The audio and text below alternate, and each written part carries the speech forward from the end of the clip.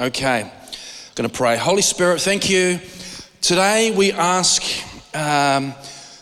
Holy Spirit, I just ask for your anointing that opens people's eyes. I thank you for your anointing that, I thank you for the honey of revelation today, the honey of revelation, that our eyes would become bright and see. Lord, in your light we see light. And I thank you for the tangible presence and love of God permeating the sanctuary, invading the live stream. I thank you, Lord, for the tangible love of the Lord. And I thank you today for a spirit of wisdom and revelation. I thank you for a breaker anointing. I thank you for exposing lies. And I thank you, Lord, that wherever you are, there we may be also. In Jesus' name, amen. Amen. So this is the fifth of the Ascension series. And we were going to have Janet and Wes come. They are going to meet us up in Moonta, but he's head cold, runny nose, probably sore throat, and he just said he didn't want to. They just went straight up there, basically like this. And with the current hysteria and climate, I just thought, okay. And so they would have loved to have been here this morning, but I just thought it was wise for them that they're going straight up there. And I'm going to find out if they're going to minister. We'll never know until we get up there. And so I'm sure you're watching the live stream, guys. Just let me know on the journey on the way up. And we're going to be, it's some amazing things happening in the spirit at the moment. But the Lord is that we really are on the move in regards to taking territory from the enemy. It's very, very exciting. But what I want to do in the midst of this, when I knew I was going to speak this morning, I just got a very, very clear and crazy word. And one of the things is that I say, or we say very, very strong things, but we always tie them into the word. Ascension isn't some kooky, escapist disassociation, abdicating responsibility. Ascension is all through Scripture. God's so into ascension that he welcomed in Enoch. He's into it. God's into it, okay? All right? And he didn't say, Elijah, we don't do this now. You know? And so we've been talking about, and again, by the grace of God, I will just, Daryl spoke on the fivefold, and then we had a conversation on the phone, and something got quick into me about ascension. And but for a way of a label that's convenient, yes, there's a fivefold ministry, but also to the fivefold ministry have the ascension gifts. Jesus ascended on high and he led captivity captive and he gave gifts to men. And so I believe people with an ascension gift need to know what ascension is. And when they know what ascension is, they have to help lead other people into ascension. It's all through Scripture. Oh, it is. It's really through Scripture.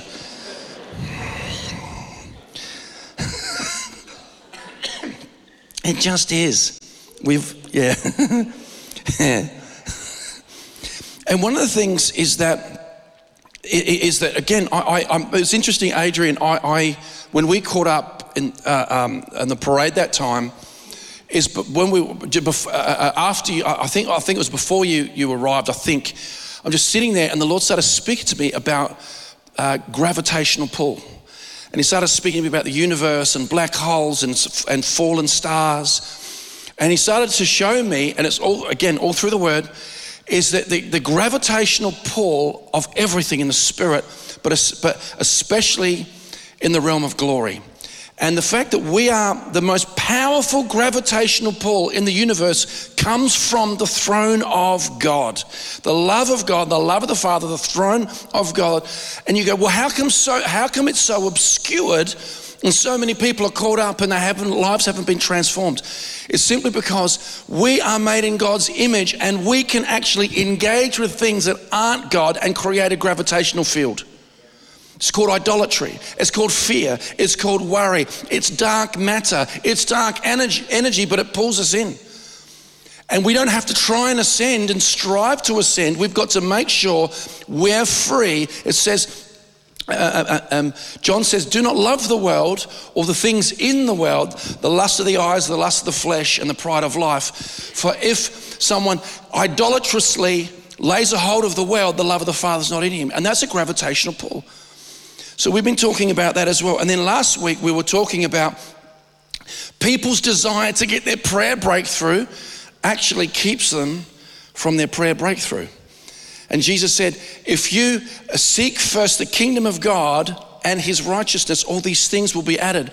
It was not a quid pro quo that God says, if you invest in my kingdom, then I'll eventually get around to giving you your stuff. No, is it nothing? There's nothing down here. There is nothing down here. We're called to ascend, to align with what already is. We are already blessed with every spiritual blessing in the heavenly places in Christ. Obadiah 1:17, and in Zion there will be deliverance, there will be holiness, and people will possess their possessions. So when we don't let the desire for things rule over us, we ascend, and not only do we get the benefits of, I forget not his benefits, of intimacy and walking and being seated with the Lord, we get all those things anyway, as long as they're not the most important thing. So ascension is so important, but I want to get down to the absolute essence of what ascension's about, the absolute mechanics of it this morning, and how we're wired. When I was researching this, I found it very amusing when I was researching human nature, but we want to look at the essence, okay, the essence of ascension. If we are not captured by the world in fear, worry, and idolatry, being in Christ, the default is ascension. So it actually says that pure religion is orphans, and we're helping out orphans and widows, and to be keep yourself undefiled from the world. So it's once that's been dealt with in Christ, you find yourself ascended. So who wants to know about that? All the mechanics, just the how to, and we're going to get straight into it. Okay, can we please put up the first scripture? Holy Ghost, he who does not love, I'm getting whacked. Come on, that's a bonus. He who does not love does not know God, for God is love. Is there a more profound scripture? It says God is spirit, God is light, God is love. Is there a more profound scripture? We could say God loves, and he does, but God is love. God is agape. And it's a unique word. You've got eros for erotic love, a philos, which is brotherly love or friendship, but then you've got agape. And agape is a unique word that we see in scripture that is the God type of love, but it's actually the essence of God. And it's like, what happens is that we're going to find out today, if we haven't already, is that why we need to know God and what that actually looks like. So God is love. That's really crazy, because I believe when it says all of creation is waiting for the sons of God to be revealed, is that the world has been manifesting darkness, but when the sons of God realize that God is love, we start to manifest that love, and it looks like something. Now, straight away, we instantly go feeling, all of a sudden the whole church becomes a walking Huggy Bear army. Come here, bro, I love you, man. No, man, I love you. And we start to associate with limited understanding. Let's go into this, 1 Corinthians 13:8. And you go, excuse me, is there a wedding going on here? No, but we can still read this without a wedding. Okay. Yeah. Love never fails, but where there are prophecies, they will fail. That's been a bit of a theme, hasn't it? Okay. Whether there are tongues, they will cease. Where there is knowledge, it will vanish away. Love never fails. So God is love, and agape never fails. That's crazy. That's crazy. I remember when my brain started to hit critical mass of development, and my father, my dad is actually a very well-read, very intelligent person, and I've had these encounters with the Lord, and I'm trying to relate them to him, and he could just like easily deflect and bat them down. Then one day, my brain hit critical mass, and by the grace of God, Spirit of Counsel, and my dad said to me, he goes, Todd, there's no absolutes. And I went, Dad, that's an absolute. Oh yeah, right, yeah. Love never fails. Love never fails. God is love. And so one of the reasons, hang on. All right, let's go to the next one. I don't want to jump ahead of myself. And we know in part, we prophesy in part, okay? But when that which is perfect has come, then that which is in part will be done away. Is there a bit more after that? Hang on, let's have a look. Sorry, that was sorry. Go to the next one, 13, please. Thank you, 13. And now abide faith, hope, love. These three, but the greatest of these is love. So in eternity, I don't believe there'll be faith. Because right now it says we walk by faith and not by sight. We see in the Spirit, we can encounter God, but people go, where's God? Where's the proof of, and it says we can see his handiwork. But it says abide in these three. And without faith, it's impossible to please God. Hope does not disappoint because the love of God has been shed abroad in our heart through the Holy Spirit's been given to us. But the greatest of these is love. Love is probably the only permanent attribute we take into eternity. God is love. Love never fails. And you're actually partaking of a level of eternity and permanency when you actually start to cultivate this. And so it's permanent. And so love is permanent. Now, we've been talking about ascension and what that looks like. So firstly, we've just outlined who God actually is. And today is about building into ascension. We've got to build into ascension. Most of us, if not all of us, have had encounters. I've had amazing encounters, almost sort of like, stop, I'm about to die from your goodness in this encounter. I've had those. But then we have to build in response to the encounter. Okay, so responsibility, you break it down, it's our responsibility. It's our ability to respond to encounters. I'm all for encounters, but God wants us to engage that process so we can actually live from another place. So what I want to do is I want to establish the connection. See, it's not about, it says, our Father who's in heaven, hallowed be your name. It says, let your kingdom come, let your will be done. That's easier to pray than walk out. Now, what is the will of God? Now, we know that it's to be conformed to the image of his Son according to Romans 8:32. But when we get down to it, what is the most important thing to God? And all through Scripture, it's very clear, it's our complete love and devotion to him. Not what we do for him. What we do for him should come out of that place. And so when we set our love, we are coming into agreement with the will of God. We're coming to agreement, we're saying yes and amen. Lord, what you want, I'm in agreement, and I am going to hitch my wagon to what you think is the most important thing. That's the heart of ascension. But you see all through Scripture. Let's do Psalm 91, right at the end. God says, because he has set his love upon me, therefore I will deliver him and I will set him on high. That's ascension. I'll set him on high because he has known my name. So even all the way back then, ascension is real. David understood ascension. So we know that God is love. Love never fails. Faith, hope, love, the greatest of these is love. And then we break it down even further to Colossians. And it says here, if then you were raised with Christ, seek those things which are above, where Christ is. Sitting at the right hand of God. Set your mind on things above and not on things of the earth. So again, we're talking about, I personally believe that the primary spiritual law is focus. If you can't focus, you're going to have a rough time. Focus is a muscle you got to build. It really, really is. When we're talking about meditation a while ago, focus, and then what happens is the nature of focus is that it's not static. It's easy to focus on an image because you can just hold it. That's what they did with the bronze serpent in the wilderness, okay? Fixing our eyes upon Jesus is a lot more abstract these days than just the bronze serpent in the wilderness. So God understands this, and it says set your mind on things above, but that's a muscle. Because people are like, yep. And some people, man, they tap out after 10 seconds.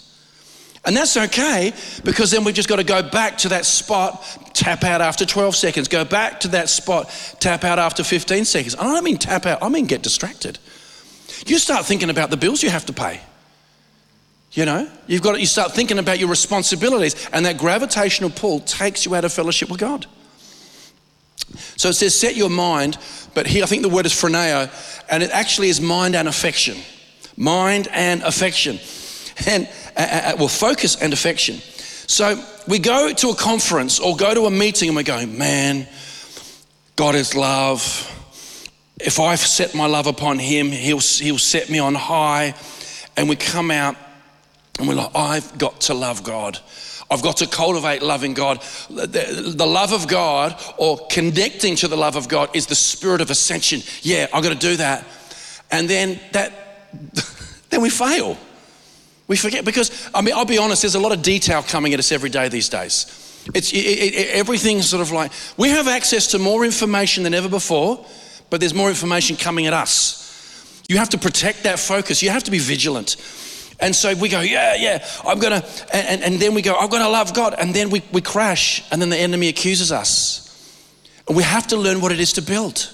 And today is about building, because setting your mind on God is abstract. It's abstract. It's not easy to picture. Setting your mind on God. Hang on. I'm boiling.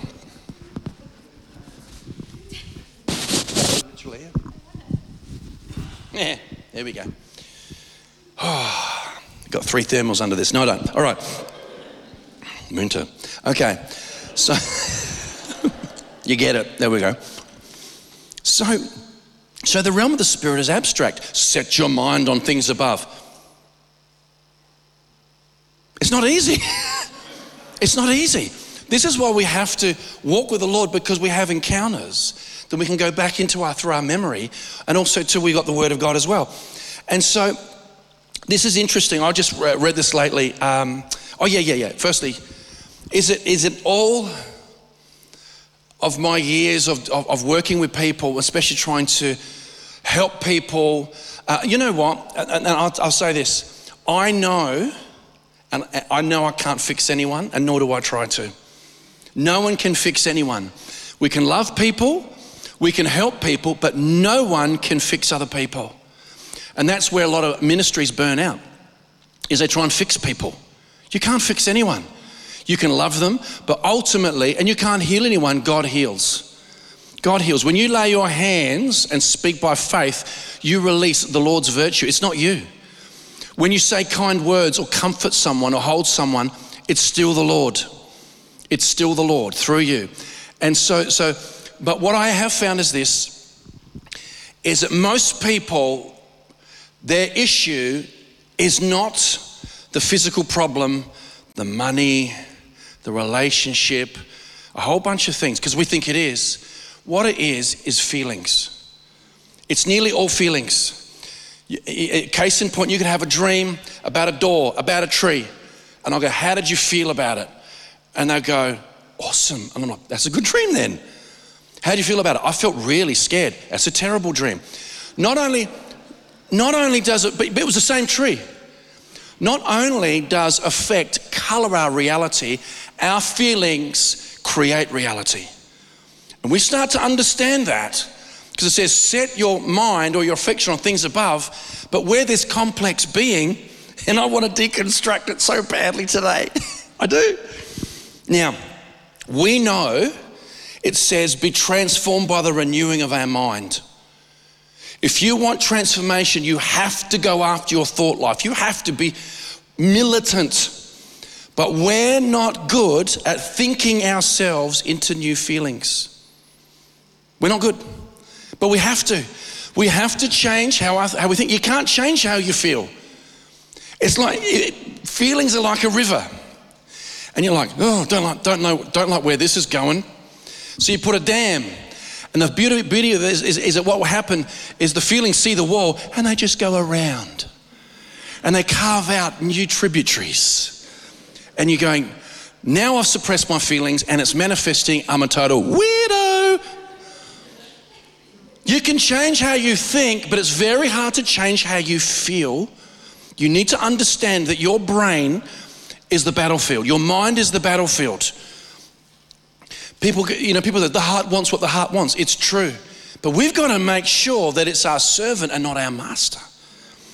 Otherwise, people acquire a taste for all things that are destructive. So we're not good at thinking ourselves into new feelings. Again, this is not my quote. We are not thinking creatures that feel. We are feeling creatures that think.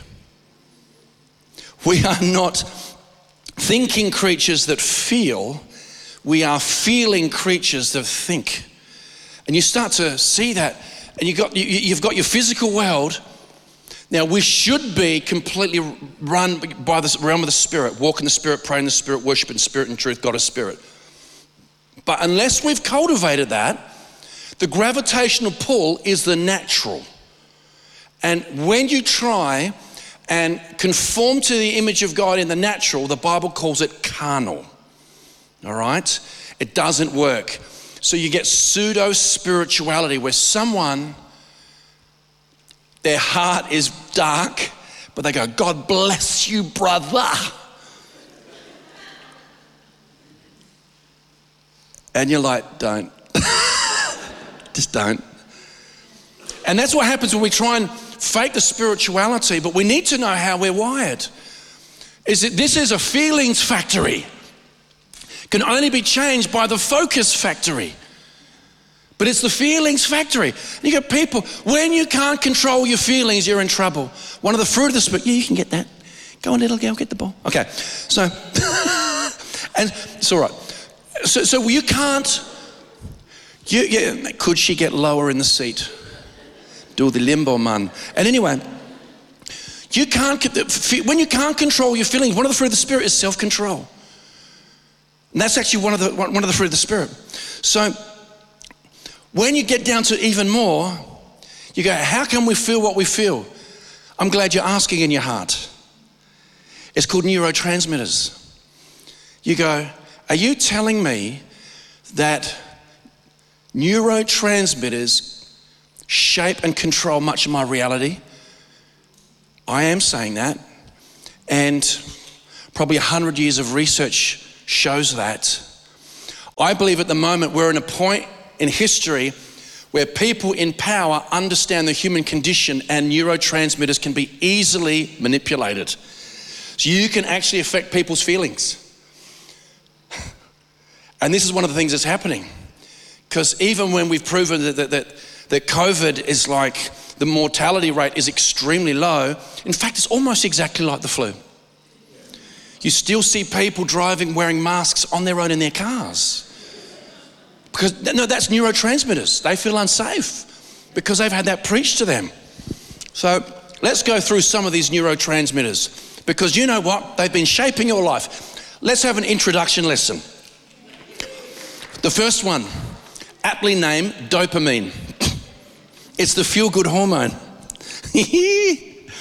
It's the important part of your brain's reward system. It's associated with pleasurable sensations along with learning, memory and more. And it's like, it's dopamine. And it's that sense of reward. Just, isn't it crazy? I do believe that we're made in the image of God and there's a level of dignity about humanity. But when you start to break some of the things down, you know, when we are connected to God and cultivating that God nature, we become like animals. That's why there's the mark of the beast. The human nature outside of God is a beastly nature built solely around appetites. Let's not kid ourselves. You read the epistles, have people who've been given over to appetites and they become like beasts. And we have to transcend this. We are more than our appetites and we need to be more than our neurotransmitters. And so neurotransmitters are connected to our reward system and they're not necessarily bad. So today is not about putting a sword to the neurotransmitters. It's like putting a dam to the feelings. It's not going to work. Otherwise, can you imagine completely removing all your feelings? That's called a zombie.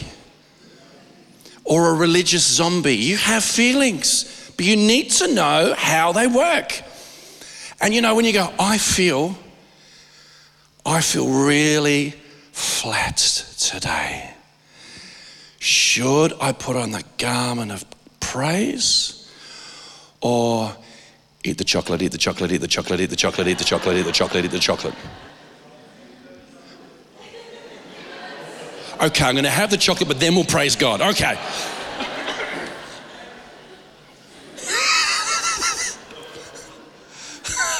It's temporary, the passing pleasures of chocolate. Okay. Serotonin, this regulates your mood. Sort of like, missing a bit of serotonin today. Sleep, appetite, digestion, how you learn and your memory. Okay, oxytocin. It's called the love hormone. Okay. It's essential for childbirth, breastfeeding.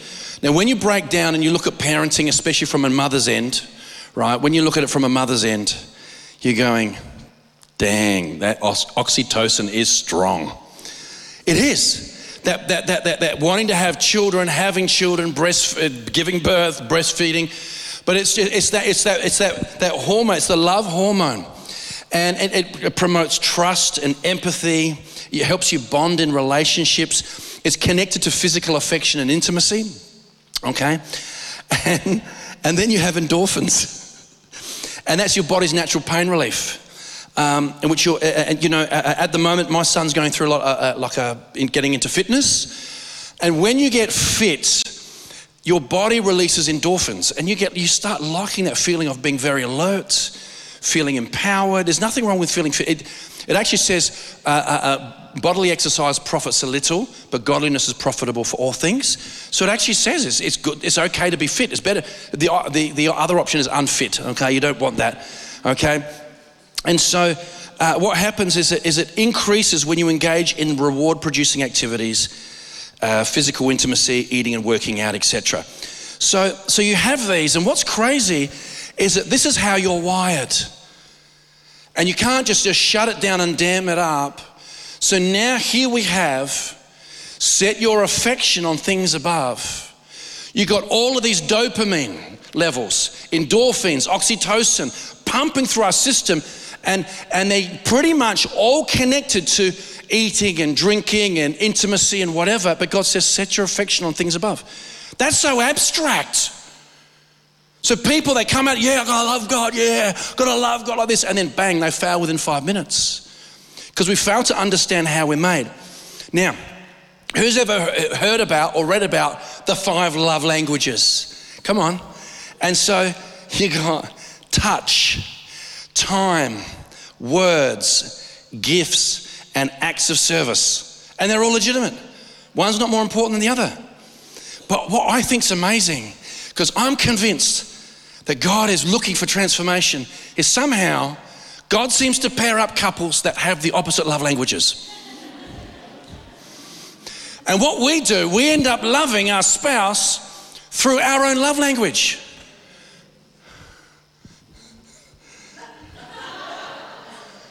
So what happens is your spouse needs time, and you go, I'm going to buy you something. And they're going, they're unappreciative. I can't believe that. You know, let's say your love language is oxytocin, and you get it from a cuddle or a hug. And you see your spouse, you come here, I'm gonna love me.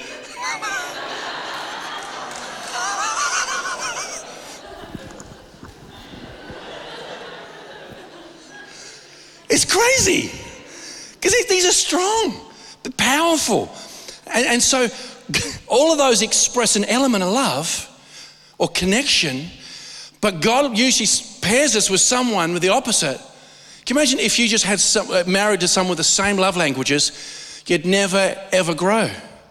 You'd never grow. And God wants to, because it looks like knowing the Lord, it takes time. And a sacrificial, the sacrifice of praise. Serving. You know, God is touched by what we go through. We can touch Him. So these are important because those love languages are the primary expression of actually how we get those neurotransmitters flowing through our body. So they're all connected to reward. Now, through ignorance or just carnal living, we attach our affection to things other than the Lord. And they start to become mountains, and the Lord becomes a molehill. We don't magnify the Lord, we magnify the things we set our affection to. So we have this incredibly deep and rich epistle from John, 1 John, and God is love, and he does not love God, does not know God, for God is love, and let us love one another. And it says, this is how we overcome the world, even our faith, and so on and so on. It's quite profound. And then right at the very end of this very, very deep and rich Hebraic letter, it says this scripture right at the end of 1 John chapter 5, verse 21. Little children, keep yourselves from idols. Amen. Because he knows the magnificence of the love of God, the love of the Father can be utterly short-circuited. Number one, because we have free will. And number two, we're called to create. And we can actually we can set our affection to objects or things over God and actually create dopamine, endorphins, oxytocin. That's the power of humanity, is we can attach ourselves to things that aren't God and get that. And what you have is there's a level where there might seem to be a level of reciprocation. But in the end, it says vanity, vanity, all is but vanity. It says to know God, to walk with him, the definition of eternal life. So here, the thing that sort of, I would say, transitioned me, and I would see it as training wheels. What transitioned me from being a boy to a man was sport. And I was a shy kid. My story is very unusual. I was a shy kid. You're going, kidding me? Yes, I was. Right, was. And I was an artist. I was very talented, but I hated meeting new people. I was very introverted. And then one day I was watching a tennis game, and I would have been 9. And I watched this tennis game, and it was like destiny. So all the lights switched on. I go, I am going to play tennis. And then my favorite player was the guy that dialed me in was actually a rock star type in tennis. His name was Guillermo Vilas. He was the number one for Argentina. He won the Australian Open twice, US Open, French Open. I'm just like this, absolute like something just the light went on. I threw myself into tennis. And then I found out that something unlocked in me. I became very gifted at sport. I picked up football quite late, year 8. I'd never played football up to then. And my coordination, my hand-eye coordination, my depth perception, my fine motor skills, all those things, like I could just do most sports. And I sowed pretty much my full affection into it, my full affection. And there was a level of, building with team and camaraderie and learning goals and pushing through pain, all of those things. But what happens over life is you realize, I remember I came to the Lord and I was playing tennis. I was number 1 Div 1 seniors club, and I dove for a shot. I probably thought I was Boris Becker, right? And I took the skin off my knee. I was being saved about 6 months. And I would say it's the only time and the last time I ever blasphemed. I took the skin off my knee and went, Jesus Christ, like this. And I went, whoa. And then I started to realize so many things. Is that it's okay to enjoy life and live life, but I started to invest so much affection into this, it actually became hard to receive spiritually. Because all affection carries with it a gravitational pull.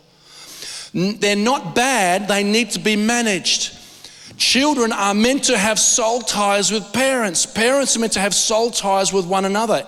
These aren't bad things. But when we actually sow into that above and beyond God, it becomes idolatrous. And in the end, the reciprocation will dry up and you're left with nothing.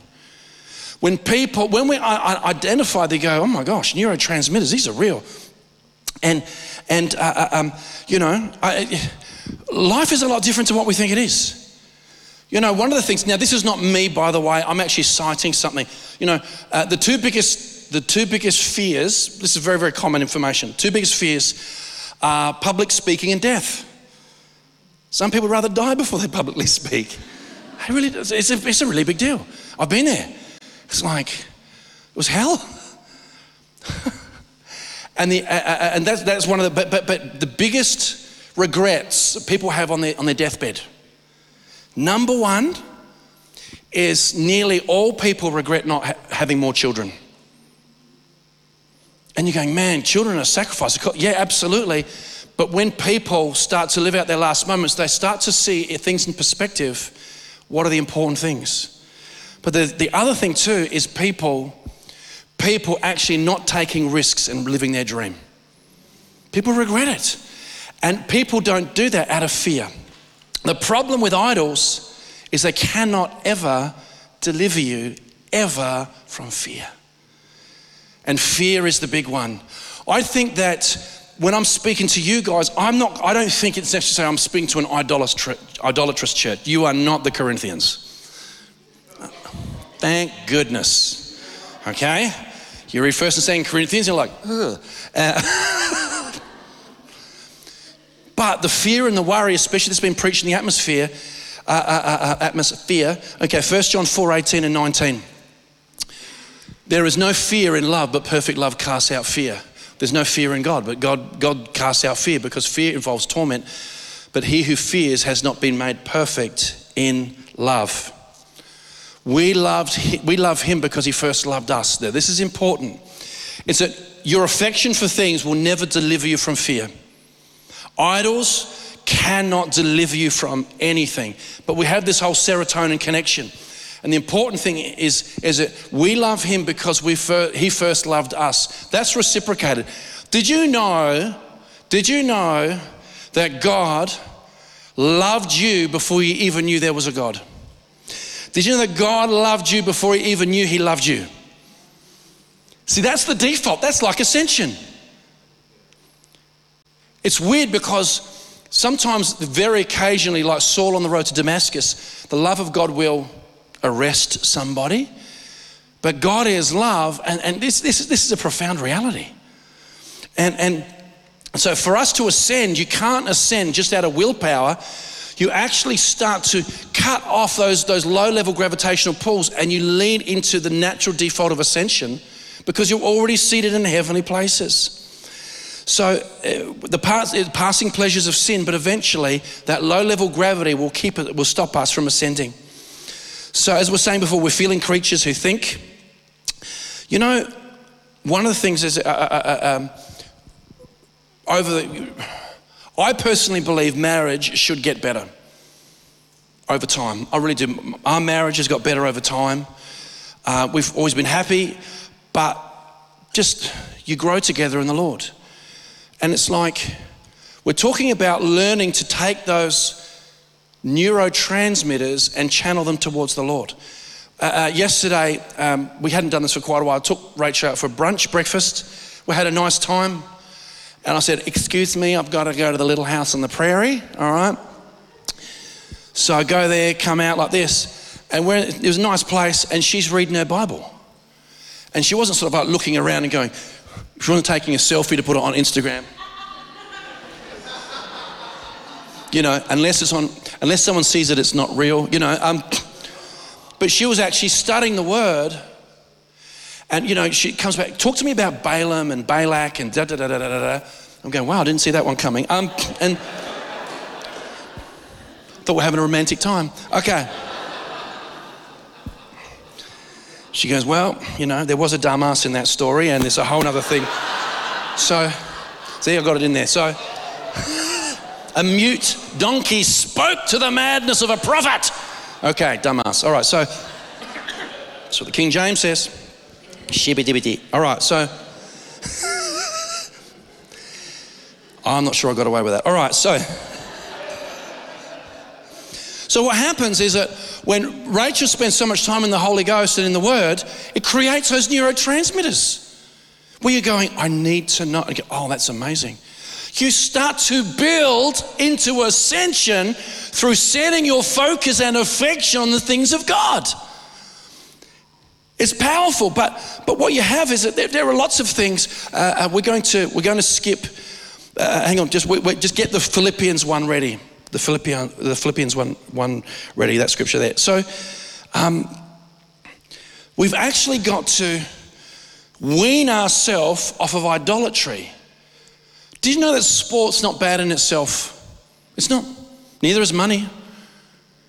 But it's the affection that we create a gravitational pull, and the problem with is that demons can get involved. And then you start actually, it's like money is like, at the moment we don't have necessarily, we're not dealing in commodities like we used to, and we don't have coins. Gold is a unique commodity in and of itself. But now it's fiat money, it's a promissory note, right? It's got no life in it. But mammon is real. The demon behind money, which can be poverty and greed, those two things that we hear about, Hugh's been talking to us about in Awakening Business, poverty and greed. And so we can actually attach ourselves to that. So we've got to untangle, but you go, loving God is abstract. Well, primarily it is worshiping the Lord and cultivating that, but changing how you think. You're going, but thinking about God is abstract. So God's good. He says, look, he understands the power of association. So he says this in Philippians. These are training wheels to ascension. Philippians 4:8. Finally, brethren, whatever things are true, whatever things are noble, whatever things are just, whatever things are pure, whatever things are lovely, whatever things are good, of good report, if there's any virtue, if there's anything praiseworthy, meditate on these things.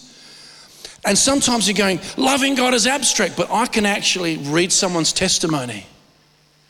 I can look at sound bites even on social media of someone like Smith Wigglesworth or John G. Lake. I can hear how someone got healed through healing rooms. I can look at creation and you're going, man, this is crazy. I love architecture because architecture points to higher design. That's what I actually love looking at nice stuff, and that's okay. See, as long as what I do is that when I start to meditate on these things, it's unto the Lord. I'm still creating those neurotransmitters, the dopamine. I look at a beautiful photo or go somewhere stunning, and I'm still in that place, but it's not a bad thing. It's not an idol. It's actually pointing unto the Lord. Or I see someone's overcome in an area where I need to overcome in, and I look at it and it's noble, it's got virtue, it's praiseworthy, and those neurotransmitters kick in. But one of the things we have to be mindful is the Bible's very clear. If your eye calls you to sin, pluck it out. If your hand calls you to sin, cut it off. It actually says we have to shut down the gravitational pull of sin and fear and idolatry. Shut it down. But then start to meditate on whatever is pure. Especially when you have a child, especially a newborn, and just look at those tiny hands. And you look at that tiny nose and you go, I just know it's going to grow a lot. And just the way, like you look at that and it points to God. The best time to take photographs is when the sun is just rising and the sun is just setting. You get this unique light, and it speaks of something amazing. The ocean speaks of something amazing. These are great because they point to the Lord. It says God is revealed through creation.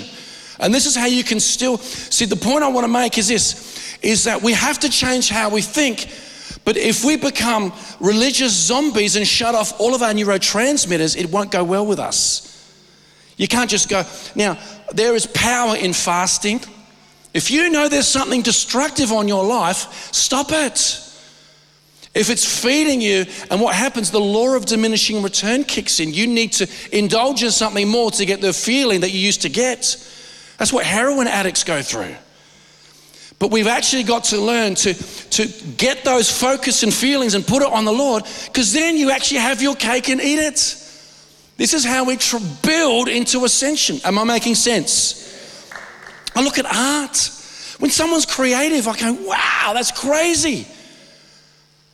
I go, look at someone like Leonardo da Vinci. He touched something, you know? And it's like, well, was he Pentecostal? Shut up.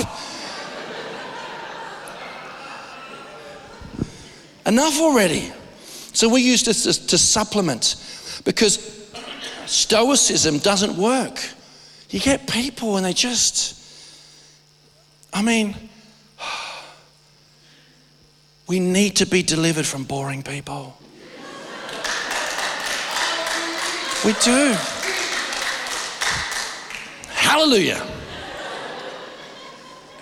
If the bland lead the bland, both will fall into a ditch.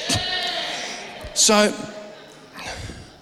but there's something about creativity and hitching your wagon to those things that point to the Lord. But primarily we need it to be the Word. Primarily we need it to be worship and the presence of God. And something takes place. Something starts to happen. You start to hit a gusher. You hit a gusher. You go, what do you mean? Is first, we're so worth. He goes, what are you doing today? Gonna love God. I said, oh my gosh, okay. All right, weirdo. So, praise God. You want to come around? No, you can do that on your own. All right, so it's too abstract. But when you start to, don't shut down the neurotransmitters, shut down the idols. And you start to, people, you learn to acquire a taste for the things of the Spirit.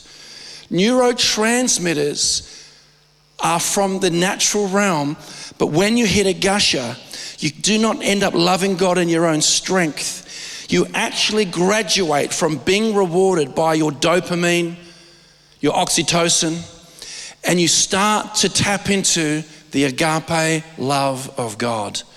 That's how you start to build into ascension. That's where people, we think because we can't feel what other people feel explicitly, we just go, man, those people that gave their lives for the gospel, they were just, I don't know how they did it. I'll tell you how they did it. They were completely baptized and engulfed and overcome by the love of God. They did not love their lives unto death. It says, talks about, set me as a seal on your heart, love is as strong as death. I don't think we understand the agape love of God. But today God's saying he wants to meet us in the clouds. Behold, I saw a door standing open in heaven. My beloved came skipping on the mountaintops. He says, come away with me. That's where the ascension gifts need to train the saints in ascension so they can get all their stuff, but they're not ruled by their stuff. They're in the gravitational pull of the love of God, the throne of God, the Father, and they're actually still end up getting all these things, but they're not living for the things, they're living for the Lord. And we don't have to shut down the neurotransmitters. We have to realize when they're attached to things that are inappropriate and things that are excessive, you create the law of diminishing return. And next thing you know, you're spinning your wheels in a cycle and you're not ascending. There's nothing down here. There is no life down here outside of biological life, which is carnality. I'm not saying don't enjoy life. I'm saying don't set your affection unduly on things that don't bring life. They have to actually point to something greater. Everything will pass except for those who do the will of God. They'll abide forever. So you've got examples of graduating from stoicism to experiential reality. Let's do Psalm 34. This is not a theology. He's testifying. Oh, taste and see that the Lord is good. Blessed is the man who trusts in him. Taste and see. You can taste. You can taste that God is good. That actually floods your system and it brings a peace that is beyond neurotransmitters, beyond understandings. You start to understand the human makeup and you start to go, I am going to set my love on him. That's the first step. Because you know what happened? When you set your love on the Lord and then you hit a gusher, you don't go, I'm ascending. Do you know what? You just find yourself with him. The kingdom of God is within. It's not external, does not come with observation. The kingdom of God is within. Let's do the next scripture, please. It says, they are abundantly satisfied with the fullness of your house, and you give them drink from the river of your pleasures. It says, for with you is the fountain of life, and in your light we see light. This is ascension language. This is what happens. When you start to ascend, that song says, and the things of earth grow strangely dim in the light of his glory and grace. So the essence of ascension is that God is love. He is slow to anger and quick to forgive. He takes our sins and he throws them as far as the east is to the west, and he'll never bring them into remembrance. What a mind-blowing God. And so when you start to taste and see that he's good, you actually don't go, what are you doing today? Well, I suppose I better pray. Better read my Bible. You actually are obsessed. You're lovesick. You're lovesick. You're lovesick. Our society is so far from the kingdom of God culturally, is we've got to give attention to all these things, and at the end of the day, is shut up, sit down and pay your bills and don't make a difference. And there's a system of slavery that we have to transcend, and it won't be just by willing ourselves to do it. Love never fails. So we actually here, we have the two steps basically, and then I'm gonna, well, here we go, pull up stumps. Songs 2:16. My beloved is mine and I am his. He feeds his flock among the lilies. First up, the Shulamite or you or the church or Israel is going, my beloved is mine. Yeah, I love God. Yeah, I love him, and and we've all sat under that in youth rallies. Love the Lord, Sing louder. Your hands are raised, but they're not dislocating. Come on.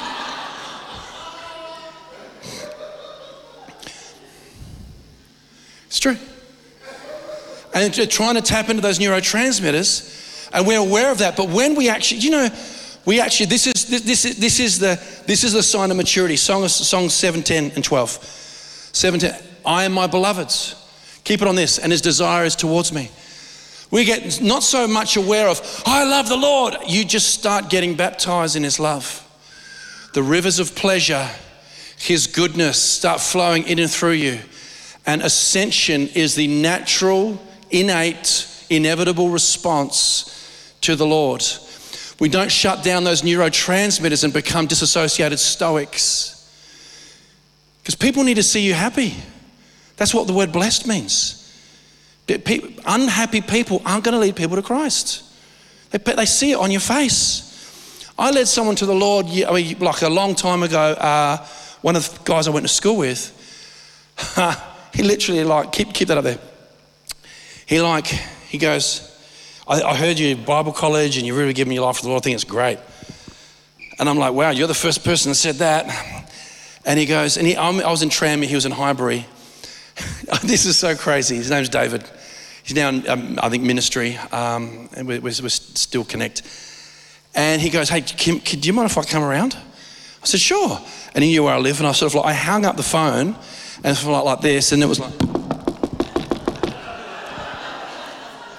He come in, I'm not kidding. I can't even believe I'll get rewarded for this one day. He goes, how can I be saved? He said, can I? I'm like, all right, no worries. So I led him to the Lord, and the love of God hit him. And it just was, crazy. So he was working at David Jones, right? He didn't own the place. And there's no other store like, but basically is that he rocked up and people go, all right, this is on a Monday. Come on, you going to tell me about it? And they're like, what? He goes, what did you get to the weekend? He goes, oh, no, not much. And he goes, you've met someone, haven't you? And they're like, what? So we can see, you look like you're in love. You look like you're in love. That people could actually see, they could actually see the love of the Lord on him. That's how people come to Christ. That's how they come to Christ. And they see that and they go, hey, can you tell me what's happened to you? So we got here, I am my beloved's and his desire is towards me. Just go down the next bit. And then it says, let us get up early, and now you know it's love. Let us get up early to the vineyards. Let us see if the vine has budded, whether the grape blossoms are open and the pomegranates are in bloom. There I will give you my love. So now what happens is that the Shulamite is talking to the king and saying, you know what? Before it was about my love for you, but now I'm just receiving your love. And now, you know, when you walk with the Lord, you actually get dopamine, oxytocin, etc., when you do what pleases him, because you're walking with him. When you serve someone, you know, when no one can see where you stay back and you clean something up. You're doing before an audience of one. I've done cleaning before. I can't remember what year it was. Anyway, I'm kidding. I'm pretty good. It was in October. No. I've had the most powerful times God spoke to me when I was cleaning when no one else could see. Because you feel his pleasure. And you're doing an act of service. Everything you do is under the Lord. We've got to get out of that selfish sort of like, okay, what neurotransmitter do I want today?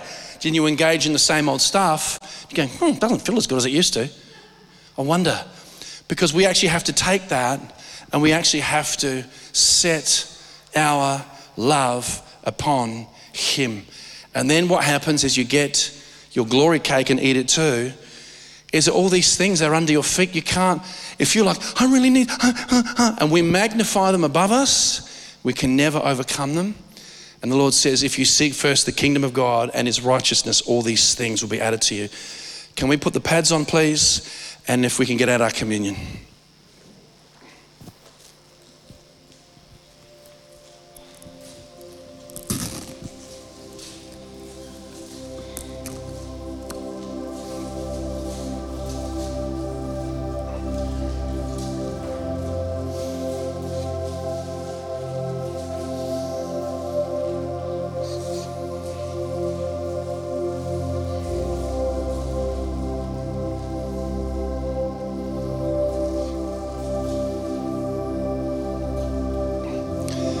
Building into ascension.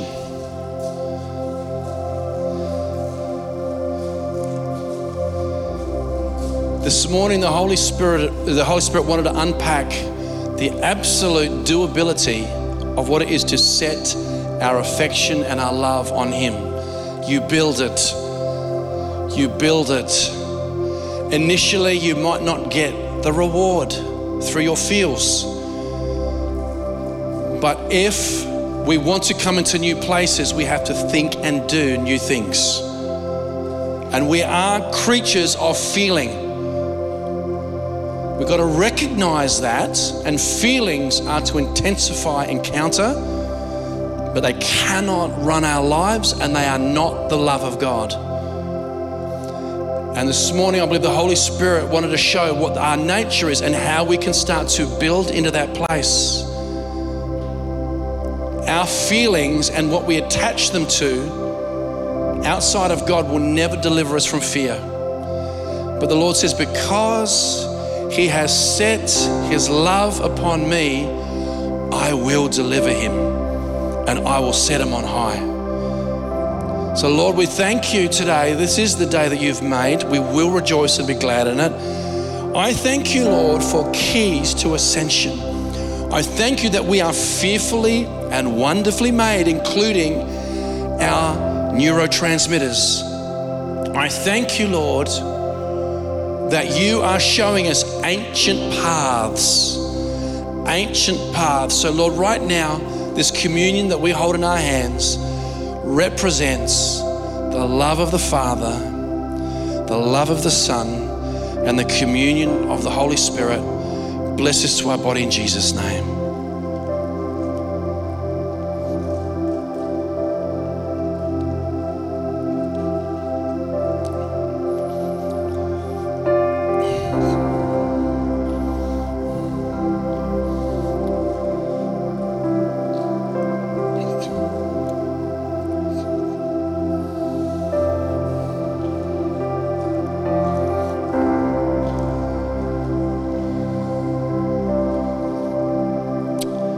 Ghost. How you guys going? Good? Do you think you can build into that?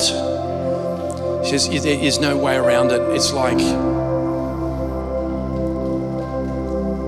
process and building. So don't forget Tuesday night. That's going to be epic night. Praise God. And some of us are going to head up to Moonta now. So I'll get that jacket back on. Thank you very much. And we'll see some of you this afternoon here, and some of you Tuesday night. God bless you guys.